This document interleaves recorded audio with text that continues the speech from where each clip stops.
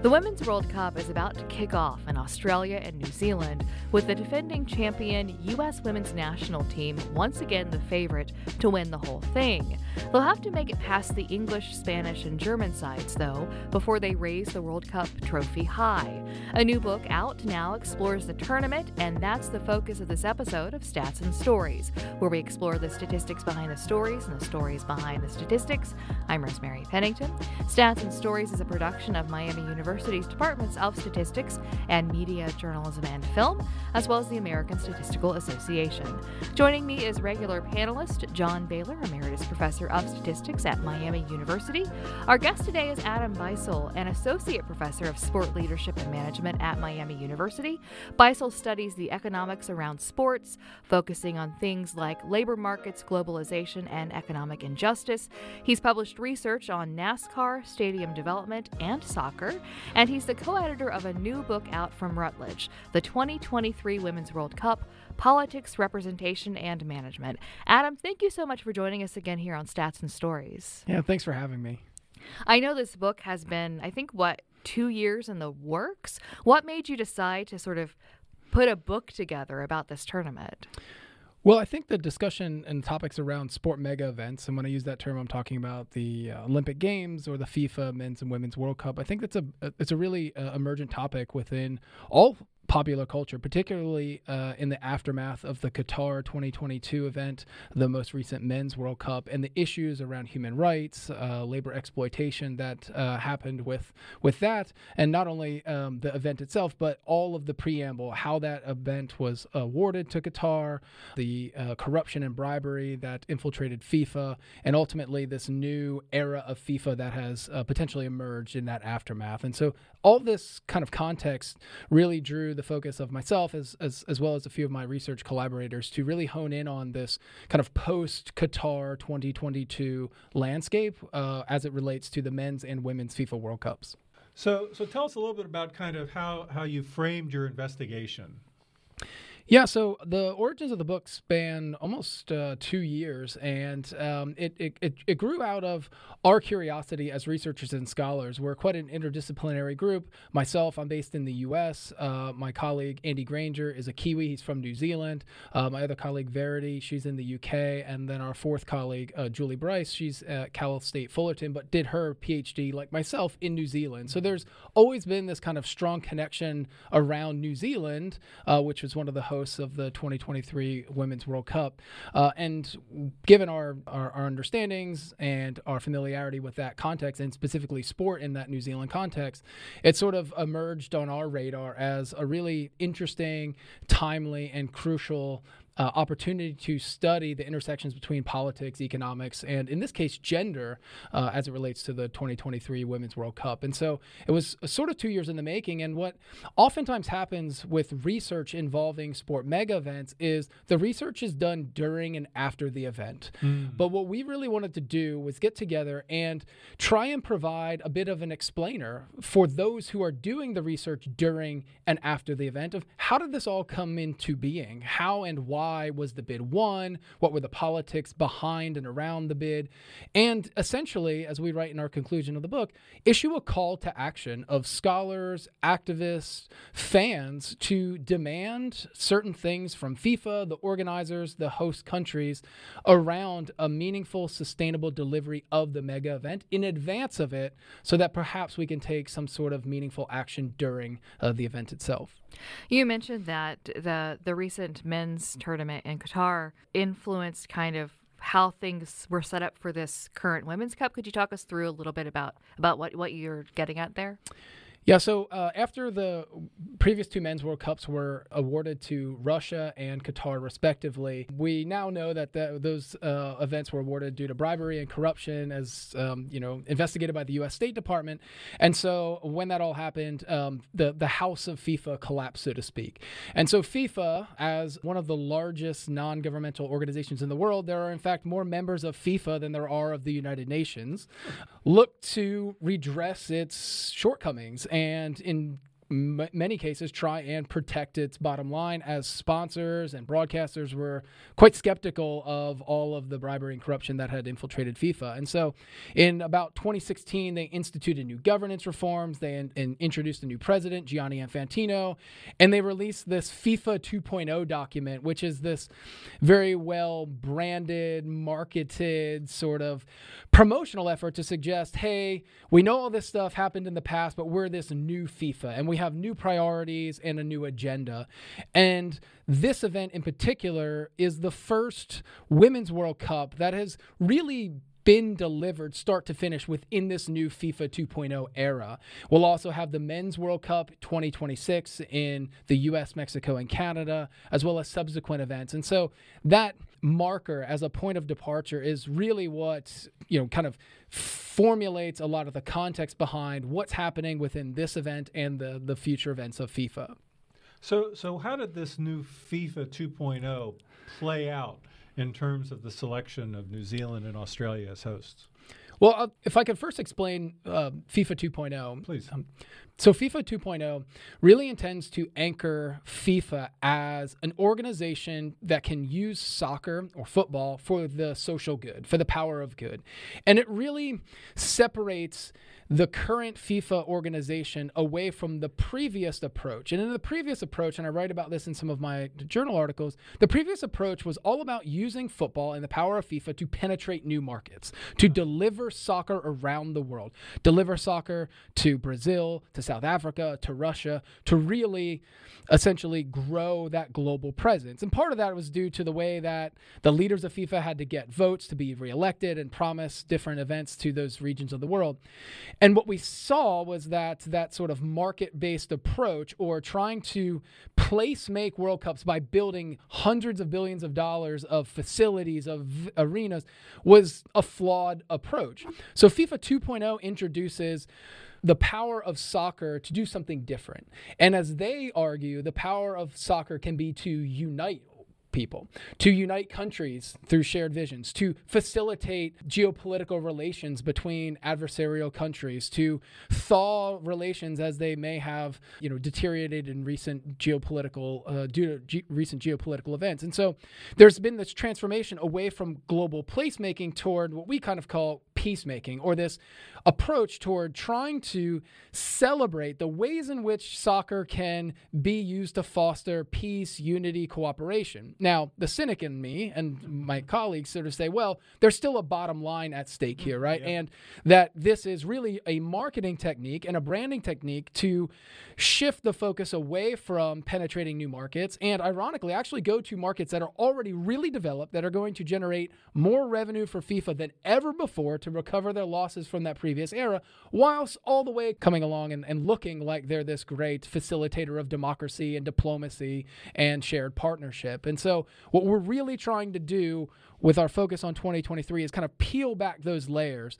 When you see the branding slogans as one, well, what does that really mean? And is that just creative marketing to try and shift the focus away from the realities of what FIFA's agenda is toward a more publicly amenable, more socially accessible or tolerable approach? So when you were looking through some of the stuff you had written about this, sort of the preface of your book, you were describing there were a lot of firsts with this upcoming World Cup. It was the first Women's World Cup that had two nations as co-hosts. They've expanded field to 32 teams, the first that was being hosted in the Southern Hemisphere. So there's lots of firsts here, which is interesting. But, there's an aspect of how do you decide where to place the cup? I mean, some of those decisions were independent. Obviously, the idea of 32 teams is independent of who's hosting it. So you did some exploration of bidding and evaluation. Can you talk about some of the data that might have been compared in that process? Yeah, so we did what we call a bid document analysis. Okay. And part of it is understanding the institutional politics of FIFA and their change in rules and how they now allocate sport mega events for both the men's and women's World Cup. They have erred on the side of transparency. So they created new evaluative criteria with different metrics that bids have to meet. In the end, for 2023, there only ended up being 2 official bids. There were about 4, but then a couple countries pulled out. Japan pulled out. Brazil pulled out. So it was just Australia, New Zealand, and Colombia. And so in this effort to try and clean up its image, they brought about more transparency. There were values of sustainability to make sure that they weren't building white elephant stadiums that would go into disrepair afterward. Commercial viability was at the top of their priority list, and how many tickets could be sold, how many tourists could be attracted. And so they came up with a new process. So part of our analysis is actually just kind of understanding what that process is, and perhaps trying to unpack some of the motivations behind why those criteria were set in the first place. And as we write, a lot of those criteria were always going to and are always going to privilege Western white nations with fully developed commercial markets, already existing stadia, and the potential for travel and logistics and event expertise that are going to facilitate, at the end of the day, more revenue for FIFA. And so it shouldn't surprise us that the next several international sport mega events, both within FIFA and even the IOC, are all headed toward Western developed white nations, almost as a sort of blowback from the previous era, which was all about penetrating new markets, taking the game to different constituencies around the world. As you're talking, I was thinking about the fact that both New Zealand and Australia are nations that have Aboriginal communities that have to factor in some way in how you think about issues of sustainability and representation and who these places are. So how are your authors and how are your co-authors thinking about this issue, and how did FIFA navigate this as it was trying to decide where to locate this tourney? That's a great question. I think so. The first thing that we really did then is, once we understood that institutional context, we really dug into the bid documents themselves. So we poured through tens of thousands of pages of bid documents, evaluation reports, and I'll put this in inverted comma, objective analyses from independent consultants that FIFA uses to score those reports. And a lot of what we focused on was the actual mediation and the branding of how, specifically Australia and New Zealand, through their joint bid that they called As One 2023, were able to really mobilize support politically, culturally, and among the people in those two countries and elsewhere around the world in favor of hosting this event. We know the dubious history, the promises around hosting sport mega events, but what we found was that there was a concerted effort for the first time in a bid staging of a sport mega event to use social media to try and deliver specific and intended messages around branding, around, in this case, gender empowerment, gender equity. And so we did a Twitter analysis where we collected weeks and weeks worth of Twitter data, we dredged it, we coded it, and what we found is that as part of the mobilization to gain support and manufacture consent for hosting this event, gender equality, women's sport, women's empowerment, which as a context in Australia and New Zealand, specifically in New Zealand, linking to government strategies under the former Prime Minister Jacinda Ardern, were really powerful messages that were layered on top of the actual bid criteria and the technical components. And so really we're living in an era, as we well know, right, that is not just the facts themselves, right, but it's the messaging, the signaling, the packaging around it. And so what Australia and New Zealand did successfully was package or brand this tournament, both in terms of women's empowerment, gender inclusivity, and also the power and potential to unite two nations and an entire region in Oceania. What we found also was, in certain aspects, the incorporation of indigenous identity, indigenous iconography, and messaging, but in subtly different ways between Australia and New Zealand. Both countries have their own disparate histories when it comes to indigenous history, Aboriginal rights versus Maori rights, and the incorporation and acceptance of that in forms of popular culture. And in New Zealand, there was a much greater acceptance in terms of the bid documents using both languages, celebrating Maori as part of this bid. There was a comparatively small or almost an absent aspect of that in the Australian context within that bid. So part of what we did then also was kind of peel back those layers of how is indigenous identity and culture being used and or perhaps even exploited in the case of trying to generate the type of social good and transformative politics that a sport mega event might generate for those respective countries. You're listening to Stats and Stories, and today we're talking with Adam Beissel about the Women's World Cup. So you're talking about some of the media representations as kind of this effort to mobilize and gain support. How do you know if it works? How do you look? I mean, you can count the number of tweets or likes or retweets or other things, but how, what are some of the things that you did to try to assess that impact? Yeah, so what we did was we collected the geolocations of all the specific tweets around the As One bid, and then what we did was we mapped it collectively, and what we found was that there was particular differences between the quantity and then the content of what was said in different geographic regions. What was interesting as it came down to the bidding for hosting 2023, you would probably expect that Western Europe would be aligned with the Oceania region, particularly Australia, New Zealand, part of the Commonwealth, but what we saw was a very different messaging happening across Europe. Part of that was between the politics of UEFA and FIFA.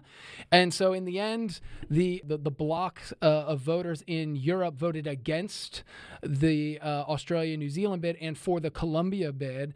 And part of that was around what messages were being sent. So it wasn't, in what we did was a kind of twofold analysis. On the one hand, we looked at Twitter messaging from the actual bid account itself. So the As One bid account, how it manufactured messages, how it tried to reach different constituents. But then we also had a separate analysis done by popular press media. And what we found was very different messaging around the potentials for hosting the event in Australia and New Zealand, as opposed to in Western Europe and in certain areas of the world. There was still this, I'd say, legacy of, well, let's put this event in Colombia because it would fit with the previous eras of delivering World Cups to new markets, to create opportunities for young girls and women in sport. And so that little subtle distinction in the messaging of media was quite different when we looked at those popular press sources based on areas of the world. So, one thing that seems like this big theme that comes out when I think about mega events are, what do they do? And by that I mean, what's the impact of these? What kind of measurable impacts will you see? I mean, you hinted at it a little earlier when you were talking about some of these stadia that are built that are used for 4 matches maybe, and then are never used other than bus parking lots in the future. In Brazil, that's an example. So what are some of the measurable impacts of the World Cup, and did that play out on how they selected some of the hosts? That's a fantastic question. I mean, the literature is pretty clear, right? You can't get economists to agree on much of anything, but economists on the left and the right will concur that using a sport mega event as a economic driver is just a terrible return on investment. Now, that's despite many ex-ante studies that in advance consultants and tourism boards and chambers of commerce come in and say that there's going to be this $1 billion of tourism, and most of those statements are overblown. The costs are understated. And if there is revenue generated by these events, it's mostly taken out of that local region by the hosts themselves, whether it's the IOC or FIFA, right? So when you buy a ticket, it goes to FIFA. And so there is some ancillary spending around hotels and those things. But a lot of that spending is done by local residents of that area. And so what you see is a massive substitution effect, shifting from one entertainment opportunity to another. So the simple explanation is the economic impact of these things is vastly overstated. The costs are vastly understated. And in the end, does that mean that we shouldn't have these events? I don't know. I think the literature is pretty clear that there is some sort of world-class feeling or feel-good effect that is generated from these. But what we have to do is sort of parse the fiction from the reality and weigh up whether or not that feel-good factor is worth the tens of billions of dollars it goes to host these events. And if we have that conversation, that's a little bit different than trying to sell us on this mythology that there's going to be some windfall profit for the host countries. Speaking to that feel-good effect, I can't help but think about the fact that, you have the women's national team in the U.S., right, who has been a favorite to win this tournament year over year, but has also been embroiled in this conflict over pay, right, and gender parity. And I wonder, going into the Women's World Cup, how does that play out more large scale across the country as far as women's sport goes? Is it becoming, especially soccer, is it more high profile? Is this World Cup, this moment where we can feel good about women playing soccer, but then we'll forget about them for 4 years? Like, how does that gender narrative sort of play out in relation to this? That's a great question. I think we could point to the Women's Professional Soccer League here in the U.S., the NWSL, and the just meteoric rise of that league. The league is still in its relative infancy, about 10 years on now, and the value of the franchises in that league are going up exponentially. So just 2 years ago, the Washington Spirit were sold for $50 million, which was up almost tenfold from earlier in the kind of mid-teens of what a franchise was worth. And then just a few weeks ago, the new expansion franchise that is going to be based in the Bay Area, the total investment was $150 million. Wow. So we're seeing a huge increase in just a short period of time of people wanting to get into the business of women's sport. And we see that within the NWSL. We see that in the growth of the WNBA. And I tell my students all the time, if you want a job in the sport industry and you want to get into a growth area, it's women's sport.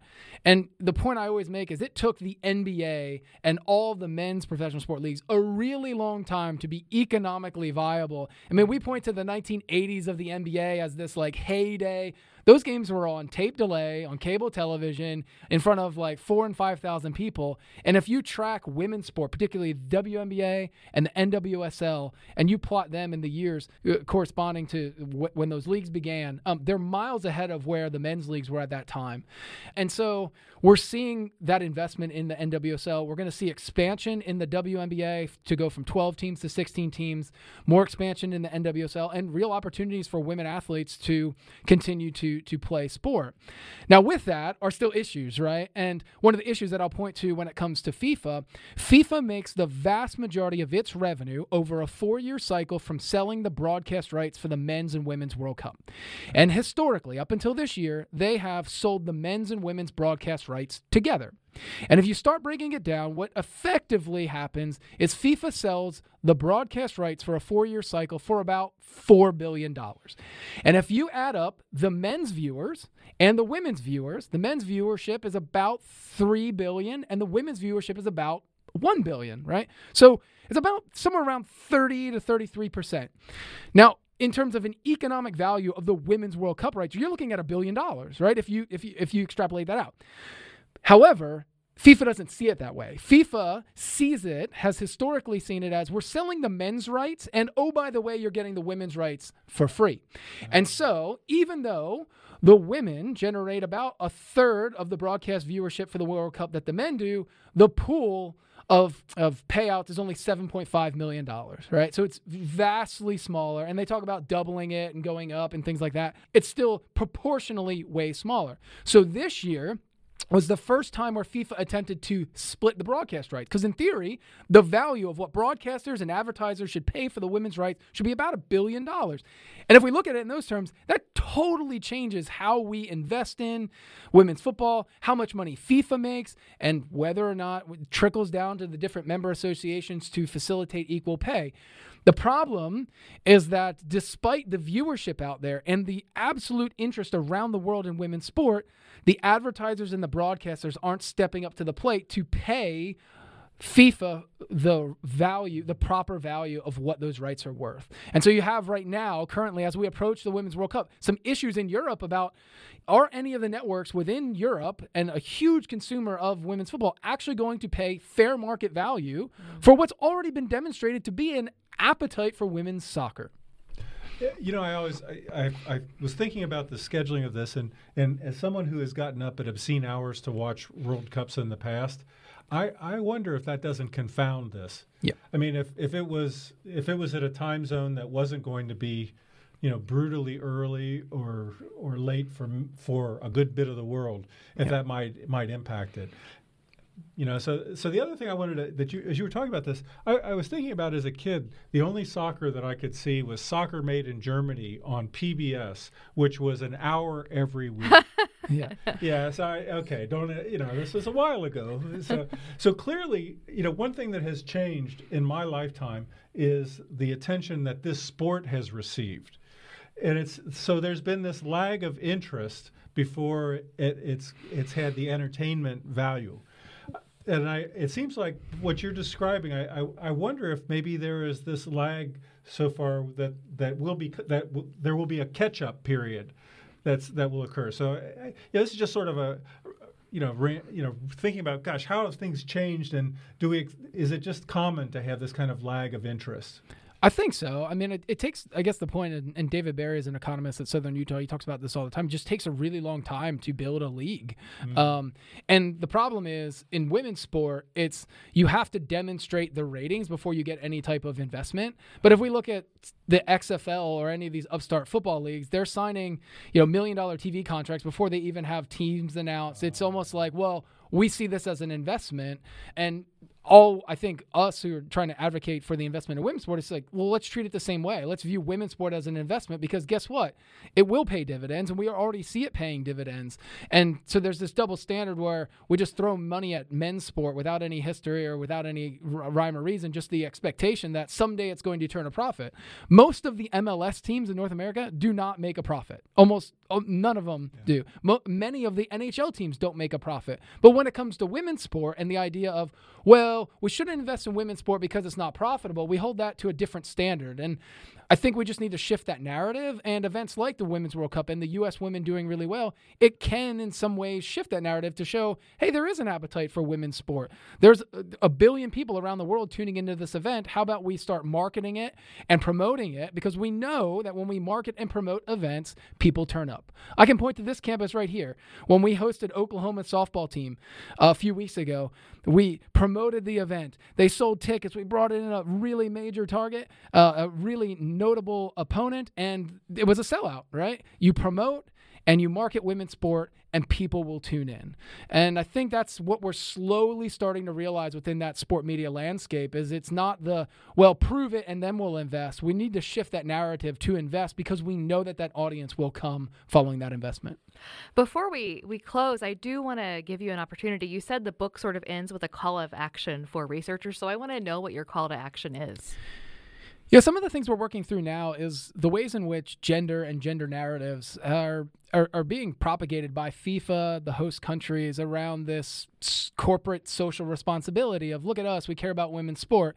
But if we look around at all the different member associations, whether it's equal pay in the U.S. or the issues with the Canadian women's soccer team or Spanish women's soccer team or abuse allegations in many of the countries around the world with their women's soccer teams, there are still real deep-seated issues that need to be targeted and addressed. And so we can celebrate bringing countries together, and we can, trot out gender equality, but is this genuine? Is this meaningful? Or is it, to maybe introduce a new term to the lexicon, is this just gender washing this event? Are we just sort of throwing gender out there as a way to clean up FIFA's image without any sort of substance behind it? And we have a history of this, right? When the NFL had a series of arrests in the early 2000s, they did the Crucial Catch campaign as a way to sort of soften its image. And I do want us to think through during the event the ways in which gender and these women's empowerment narratives are being propagated by FIFA, the host countries, and whether or not there's actually going to be meaningful change, whether it's economic investment, marketing of women's sport, or just the opportunities for women in Australia and New Zealand specifically to go play sport and engage in physical activity after the event is over.